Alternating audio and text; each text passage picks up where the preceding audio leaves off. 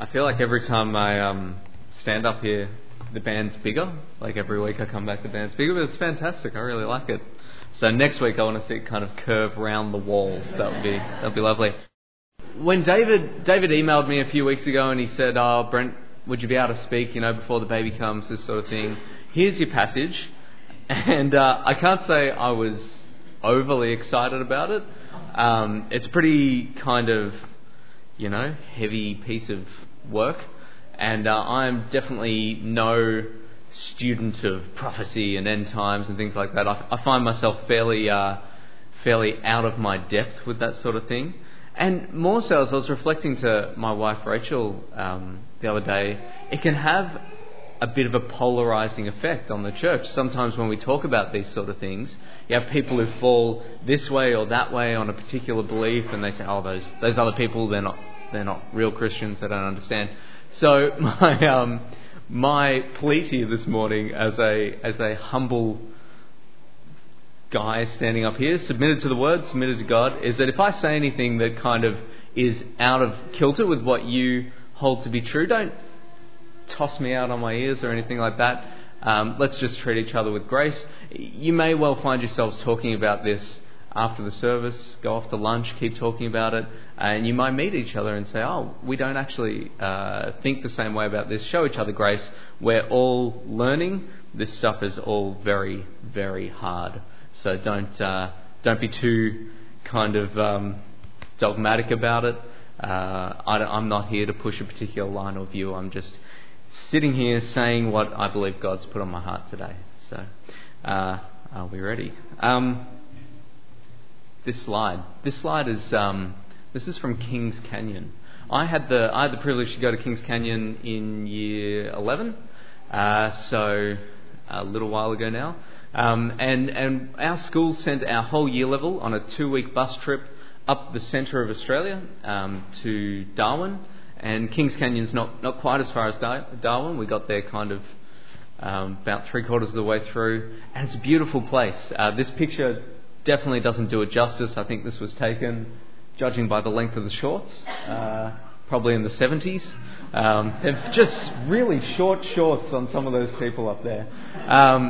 So Kings Canyon is a beautiful place, and you can see that there's these kind of sheer walls of stone and rock, where I guess the rock's just cracked and fallen away and then crumbled down into the ground. And it's not very obvious from this shot, but it's quite deep. And so you can walk around. It's no Grand Canyon or anything, but you can walk around the bottom, and you've got these huge, sharp walls of flat stone up either side, and it's fantastic. And the only thing about that is when you're down in the canyon, you can't really see anything else. So we walked around the top like they've done here, and then we walked through the bottom.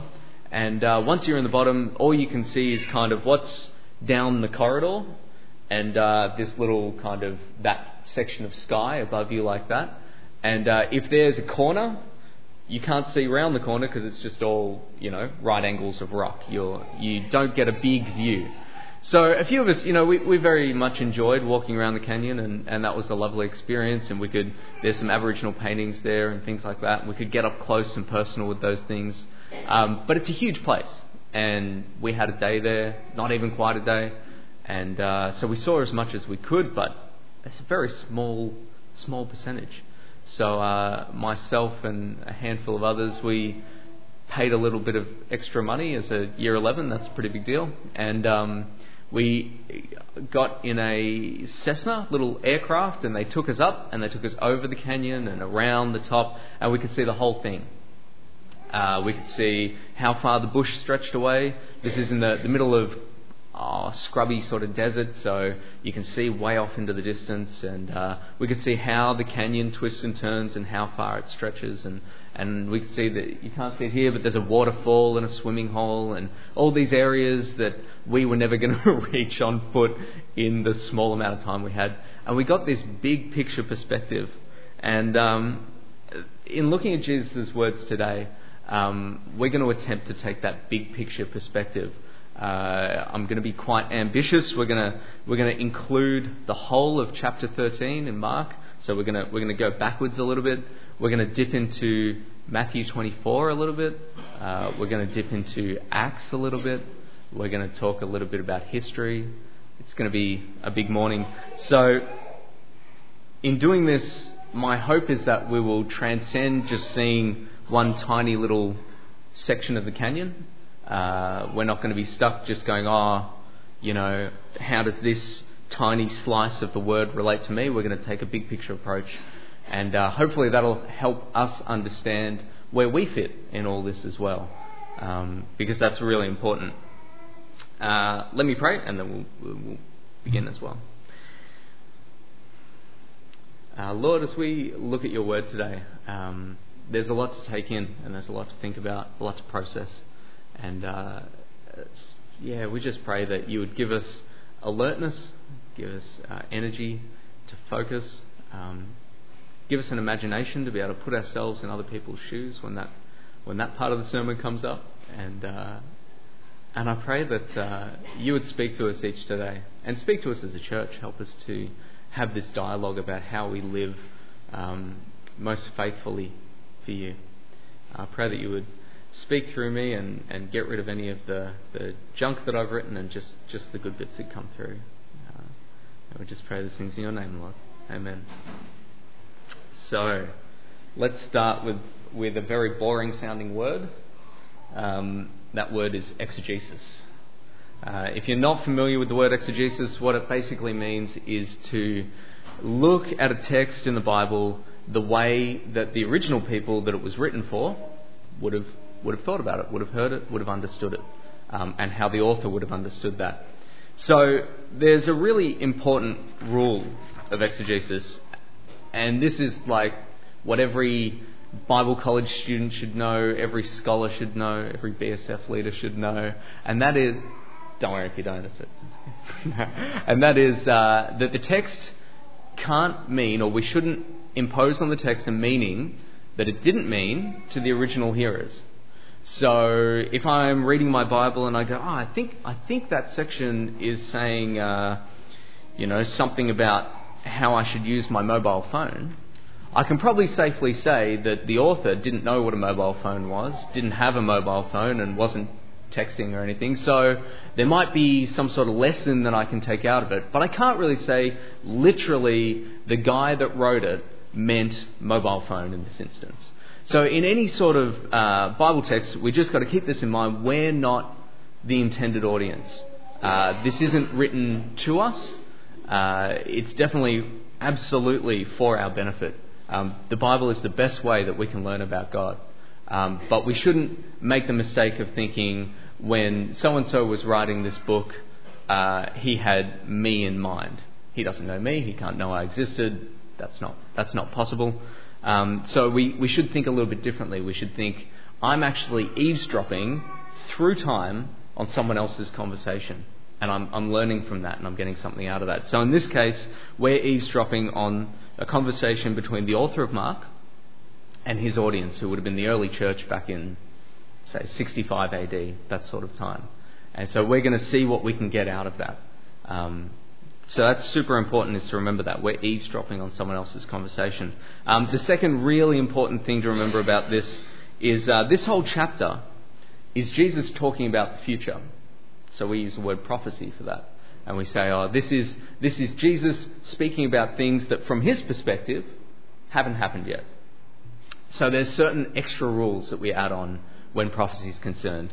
It's not as easy as just kind of reading it straight and just going, okay, that means this, and this, that's done, that's easy. It's just all literal. There's little additional rules. And one that comes into play today particularly is how prophecy, how when people are writing prophetically, how they treat time. They just don't seem to pay much attention to it, to be honest. If you read Ezekiel, Isaiah, Daniel, they'll write all this stuff, and they'll write about their present time and the future. Sometimes they'll be talking about very far in the future. Sometimes they'll be talking about kind of their present situation. Sometimes they're talking about both at the same time. So there's a passage that Jesus quotes here from Isaiah. He's using it in a way that Isaiah wasn't just using it. So that passage spoke about the far future and the medium future, if you like, at the same time. And sometimes they don't even indicate when they're moving between the two. So time is very fluid to a prophetic writer. It's definitely not like, day one, I wrote in my journal, this happened, and then I went here, and then day two. It's very, very fluid. So don't get too worried if it sounds like, how does this all make sense in a linear time frame? Don't stress too much. Time is extremely fluid, and I'll come back to that. This will all make sense later. So if you're sitting there going, Brent, why are you telling me this stuff? I don't care. It will become relevant. I promise. So it sounds difficult. And that's why I didn't want this text. So as we get a bigger picture, and as we kind of read through this whole chapter, I'm not going to actually read it to you. I'm just going to kind of summarize it for you. Starting at the start of 13. They've been at the temple. The disciples are with Jesus. They're all hanging out. He has some hard things to say to the religious leaders of the time, and then they leave the temple. And as they're leaving, you've got to understand the disciples, who are they? They're essentially fishermen from a backwater town, and now they're at the big smoke, Jerusalem. And they look around and they're just so impressed by these huge buildings. They're so impressed by this marvellous temple. And this is the second temple, so it's not even as good as the first one that Solomon built. That was already destroyed. This is Temple 2, and it's still pretty cool. And to their minds, they've probably never seen a building taller than this. So they're like, oh my goodness, it's a temple. And they say to Jesus, how impressive is this place? What an amazing place. And he essentially says to them, actually, don't get too impressed, because this is all going to be torn down. Not a single stone is going to be left standing. This whole place is going to get destroyed. And that's a very big thing to say. If you're Jewish and you're in 65 AD, you don't joke about that sort of thing. The last time the temple was destroyed, it was catastrophic. It almost took the whole nation down. That would be like going to America and joking about 9/11. You wouldn't do it. That would be kind of very extremely rude. And so they know Jesus is talking seriously. In fact, if you want to see how seriously they took the fall of Temple 1, read the book of Lamentations. That's how they felt after the first temple fell down. And it is not a happy book. There is a lot of, we just wish we were dead in there. So that's their attitude. So they come to him and they say, oh, how is this going to happen? Tell us what you meant by that. And then he goes into this list. These are his prophecies. He says the temple will be thrown down. He says war will approach, and you're going to hear about it. He says there'll be earthquakes and famines. He says false messiahs and deceivers with miracles are going to come. He says you're going to be handed over to the government and you're going to be persecuted in the synagogues. He says you're going to stand before kings in witness to the gospel. He says the gospel is going to be preached to all nations. He says when you go to trial, the Holy Spirit's going to give you the words to say. He says everyone's going to hate you and your family's going to betray you. He says the abomination that causes desolation is going to stand in the temple. And he says when you start to see these things happen, and this is possibly a note from Mark to his readers in 65 AD. So you'll see there, it'll say somewhere, let the reader understand, or reader, pay attention, because he's writing to the early church in 65 AD, not to us. And he says, when you see these things happen, flee, get out, and don't come back. Serious stuff. So this is Jesus' prophecies. Where does this fit? So we're gonna take a little time travel backwards, and you'll see I've actually drawn a cool little arrow there, pretty special. This is our timeline, and we're going to go back to 65 AD ish. That's what circa means. It's a very fancy way of going ish. 65 AD ish. That's about the time Mark was written, and that's about just shy of a little bit short of 35 years after Jesus' death. And he spoke these words not long before his death, so his words were spoken about in 33. Then after Mark, maybe about 5 or 6 years, the Book of Acts was written, and the Book of Acts details the experiences of the early church, and those experiences take place there. So you're starting to get a picture. If we're back in time with the author of Mark, we're standing right in the middle of the early church's experience. We're after Jesus' death, but we're before the writing of Acts, and we're before the fall of the temple. I'll come back to this in more detail, but in AD 70, a Roman general named Titus invaded Jerusalem, and the temple was destroyed, was burnt to the ground completely, burned for days. And it literally was torn down completely.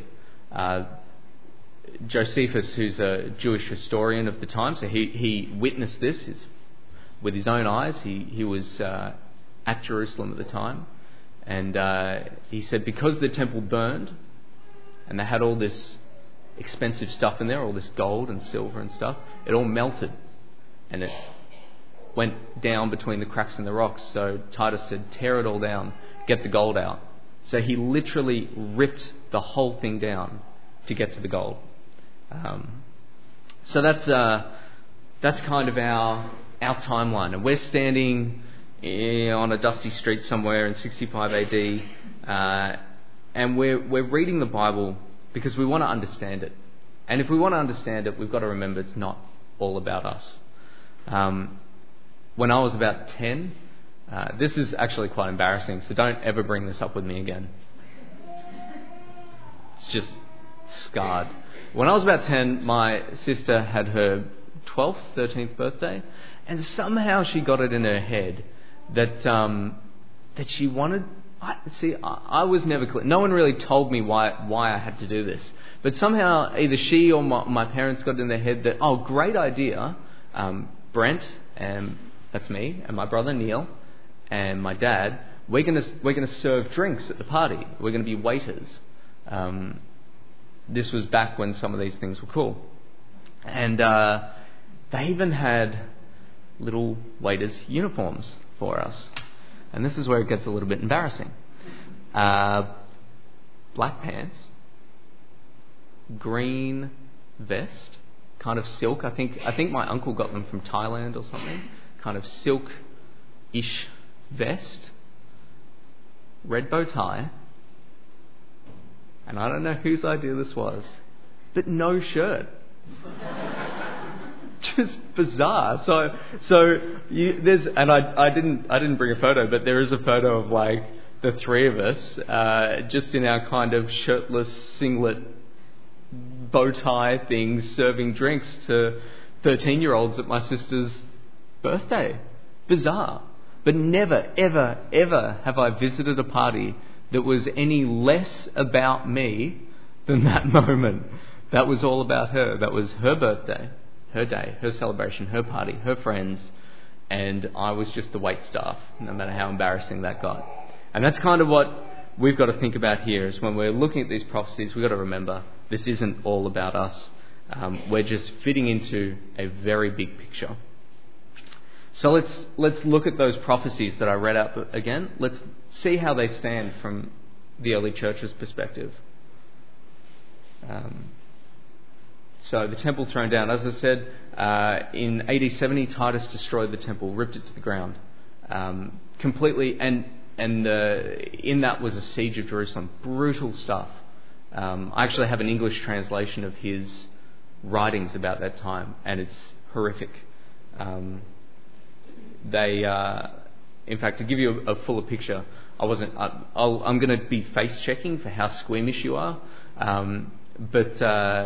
So in AD 65, there's the Great Jewish Revolt.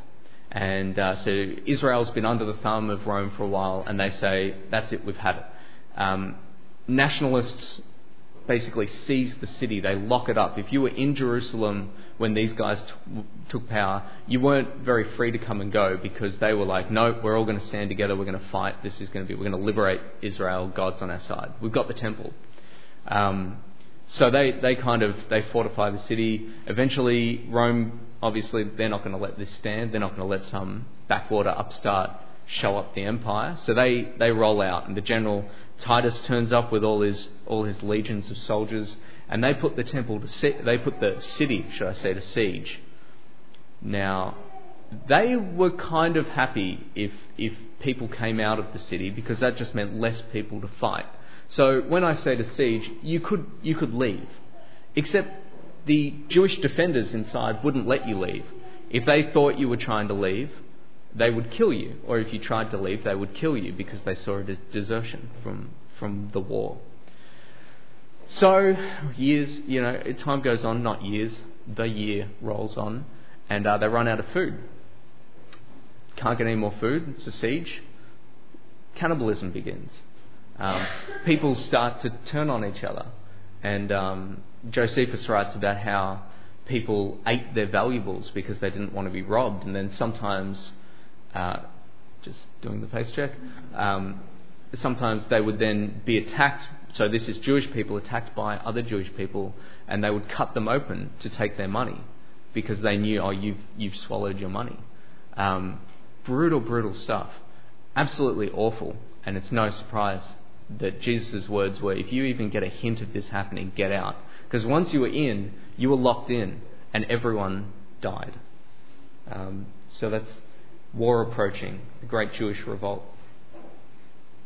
He says there'll be earthquakes and famines. In Acts, and this is why Acts is so important when it was written. In Acts, there's a Christian named Agabus. This is in 11:28. Don't worry about turning to these. I'm going to kind of flick through a few. And he stood up and says, Acts 11:28 says, then one of them named Agabus stood up and showed by the Spirit, so he prophesied, that there would be a great famine throughout the world. And then the author writes, this happened during the days of Claudius Caesar. And my understanding is that Claudius was Caesar to Titus as general. So about this time there was a huge famine. False messiahs and deceivers with miracles. If you look at a guy not like Simon the sorcerer, so he appears in Acts as well. How do they describe him? They say, so this is 8:9-11. They say, now for some time a man named Simon had practiced sorcery in the city and amazed all the people of Samaria. He boasted that he was someone great, and all the people, both high and low, gave him their attention and exclaimed, this man is rightly called the great power of God. And they followed him. So you've got a guy who's basically saying, I am the power of God embodied, and you should follow me. And he would back that up with some miracles. A false Messiah, if you like. You've got Jesus' words that they'd be handed over to the government and persecuted in synagogues. And you look at Acts and you see Peter and John get handed over. You see the apostles get handed over. They get whipped in the synagogues. They get told, you will never preach the name of Jesus again. They get handed over to the government. They get persecuted in this way. It all happens just as Jesus predicted. He says you'll stand before kings in witness.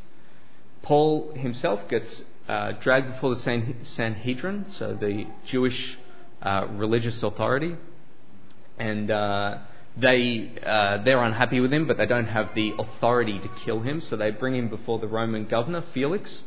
Felix takes forever to make a decision, so Paul gives his case before Felix. Felix actually retires without making a decision. He's replaced by a guy named Festus. Terrible name. Festus. Come on. Governor Festus also feels unqualified to make a decision, so Paul's now preached before the Sanhedrin and two governors. So he says, I've got my Jewish friend here, King Agrippa, and Paul preaches the gospel to King Agrippa as well. He literally stands in witness and preaches to an actual king. Then King Agrippa says, well, I don't know. So Paul appeals to Caesar because he's a Roman citizen, and they take him off to Rome. He never actually, as far as we know, sees Caesar, but he does preach in Rome for a while, the centre of the known world. And in that time, he preaches to the Roman Jews as well, which you'll see in a minute. So we say, well, the gospel needs to be preached to all nations before Jesus can come again. And then at Pentecost, these are the words in Acts used to describe Pentecost. It says, "Now there were staying in Jerusalem God-fearing Jews from every nation under heaven." That's the words that will be in your Bible, every nation under heaven. "When they heard this sound, a crowd came together in bewilderment, because each heard their own language being spoken. Utterly amazed, they asked, 'Aren't all these who are speaking Galileans? Then how is it that each of us hears them in our native language? Parthians, Medes, Elamites, residents of Mesopotamia, Judea, Cappadocia, Pontus, Asia, Phrygia, Pamphylia, Egypt, and the parts of Libya near Cyrene. Visitors from Rome, both Jews and converts to Judaism, Cretans and Arabs. We hear them declaring the wonders of God in our own tongues." Pentecost was the gospel preached to all nations.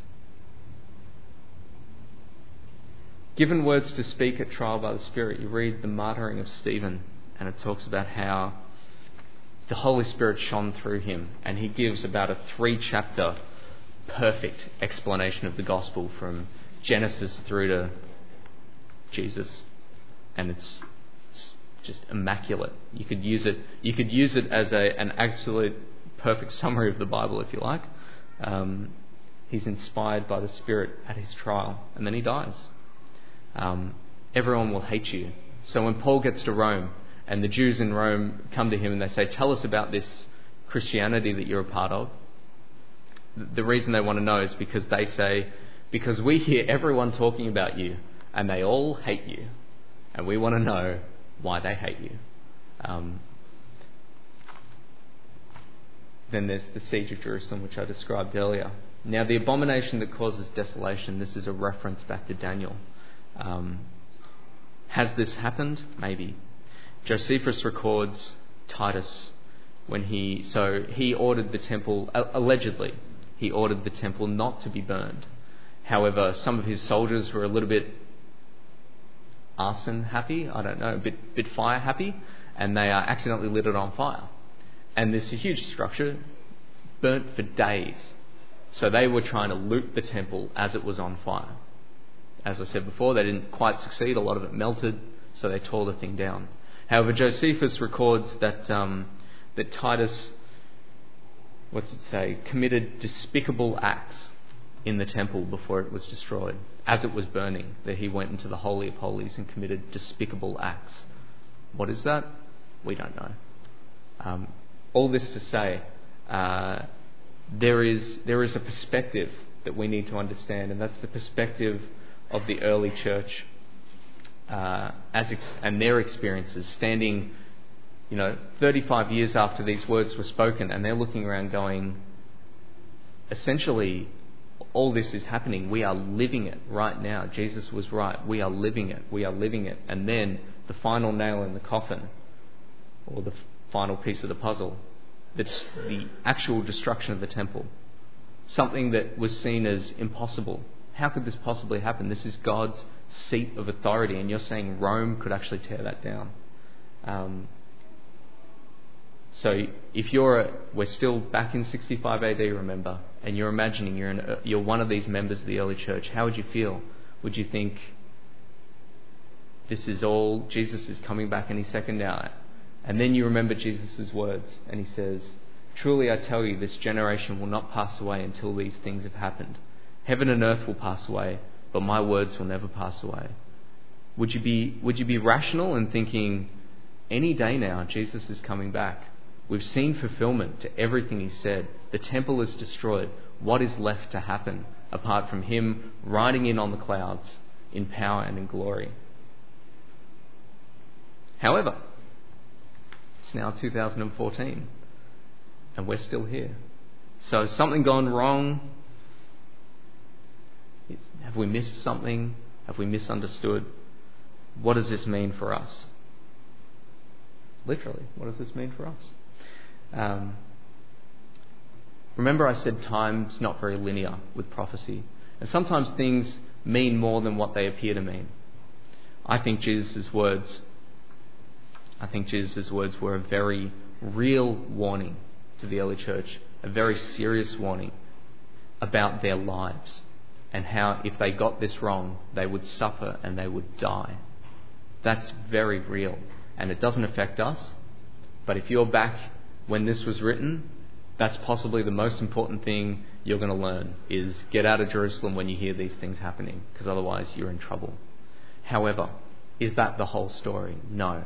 I think these things are also doubling as telling us what's it going to be like living in this world until Jesus returns. Do we have earthquakes and famines? Absolutely. Are Christians persecuted around the world? Absolutely. Do governments drag us before the courts and say, you can't preach, you can't do this, you can't do that? Absolutely. Will there be another temple? I don't know. But is this some sort of checklist that, like cosmic immigration, and Jesus has to wait till these things get ticked off before he's allowed back in the country? I don't think so. I don't think we necessarily should feel so secure saying, oh, it's okay, Jesus can't come back yet. He's locked out by these conditions. Because I think in some sense, he would just say, well, my words have been fulfilled. There's a tipping point where I think we can say what's talking about then and what's talking about the future. And I think that tipping point comes at verse 24, where it says, in those days, following the distress, so following all this bad stuff that I've just told you about, following that, the sun will be darkened, the moon will not give its light, the stars will fall from the sky, and the heavenly bodies will be shaken. And at that time, people will see the Son of Man coming in clouds with great power and glory. And he will send his angels and gather his elect from the four winds, from the ends of the earth to the ends of the heavens. Now learn this lesson from the fig tree. As soon as its twigs get tender and its leaves come out, you know that summer is near. Even so, when you see these things happening, you know that it is near, right at the door. So we look at history and we say, we see these things happening. We should keep that in mind. This is us. This is where we stand. We stand in the middle of a prophecy. We stand after Mark is written, after the fall of the temple, yet before Jesus' return. We are living somewhere in this nebulous centre, and it's hard to know. So what do we do? Do we live every day like Jesus might come back today or tomorrow? In a sense, maybe yes. But what does that really mean? How do we do that in a meaningful sense? And this is where we jump across to Matthew. So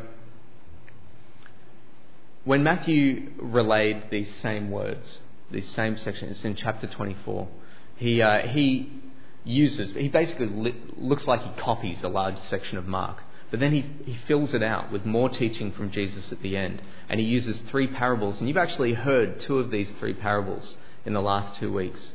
You've heard Rob teach on the parable of the talents or the bags of gold. You've heard Andy teach about the sheep and the goats. Both these parables come directly after this. They are Jesus' explanation of how we live considering these end times. And there's one other. It's called the 10 Virgins. Yep, there it is. So, let's jump ahead. That's okay.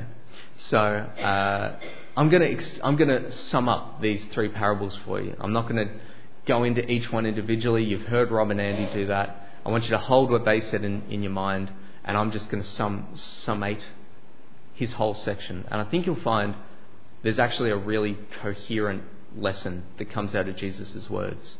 That these 3 parables make one very clear story. He says, and you should read these for yourself at some point and check that I've understood them correctly. 10 virgins, he says, essentially He's saying, you don't know when the king will return, so don't get complacent. Stay focused and don't get weary of waiting. So he's saying, you don't know when I'll be back, so stay focused and don't get weary of waiting. Don't waste the time you have until I do come back. Be faithful to use everything that I've given you to grow my kingdom. That's what Rob was teaching us. That there is no excuse to say, I didn't have enough, or I was too busy, or I wasn't interested. God expects we'll use everything we have to grow His kingdom. And then Andy said, this means loving your neighbour. And this is very clear from that sheep and the goats type parable. When you invest in loving others, particularly the vulnerable, it's easy to love those who can love us back. It's easy to give money to those who can give it back. It's easy to give shelter to people who are clean, smell good, and won't annoy us. Very easy. However, when we love the vulnerable, that's when we're loving Christ. And I'm not going to tell you kind of how you should enact this in your daily life. That's kind of your duty as a Christian. That's your duty as someone who reads the Word, is to figure out, in this case, how do I best live thinking Jesus really could come back any time. He may not. He might come back today. He might come back 60 generations from now. We don't know. However, it's not for us to say, I'm safe. I don't need to worry about this. It isn't a concern for me. There's a great bumper sticker that floats around. Jesus is coming, look busy. That's maybe not the idea. The idea is Jesus is coming, so be faithful, live it out. How did that look for the early church? Acts 2:42 describes it like this. He says, they devoted themselves to the apostles' teaching and to fellowship, to the breaking of bread and to prayer. Everyone was filled at awe with the many wonders and signs performed by the apostles. All the believers were together and had everything in common. They sold property and possessions and gave to anyone who had need. Every day they continued to meet together in the temple courts. They broke bread in their homes and ate together with glad and sincere hearts, praising God, enjoying the favour of the people. And the Lord added to their number daily those who were being saved. This is how they chose to live it out. The question for us is, how are we going to choose to live it out? Again, I'm not going to tell you how to do that. I'm not going to say, go home, sell all your stuff. But hey, if you choose to do that, I don't think God would be unhappy. For us, we have this lesson from God. This is the overarching thing that we can take away and know that this will always apply to all Christians through all time equally. This is our mandate. Love the Lord your God with all your heart and with all your soul and with all your mind. This is the first and greatest commandment. The second is like it. Love your neighbour as yourself. All the law and the prophets hang on these two commandments. If we can take that on board, if we can absorb that, if we can live that out daily with sincerity and with a passion, then we're going to be doing really well. Really, really well. Let me pray.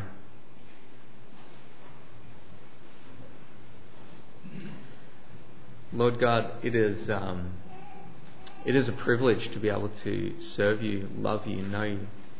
It is a privilege to be able to read your word and get our heads into the space of the early church who got to experience some amazing things, and to know that the same God that they served, the same God who took care of them through all that trouble and all that time, is the same God we serve today.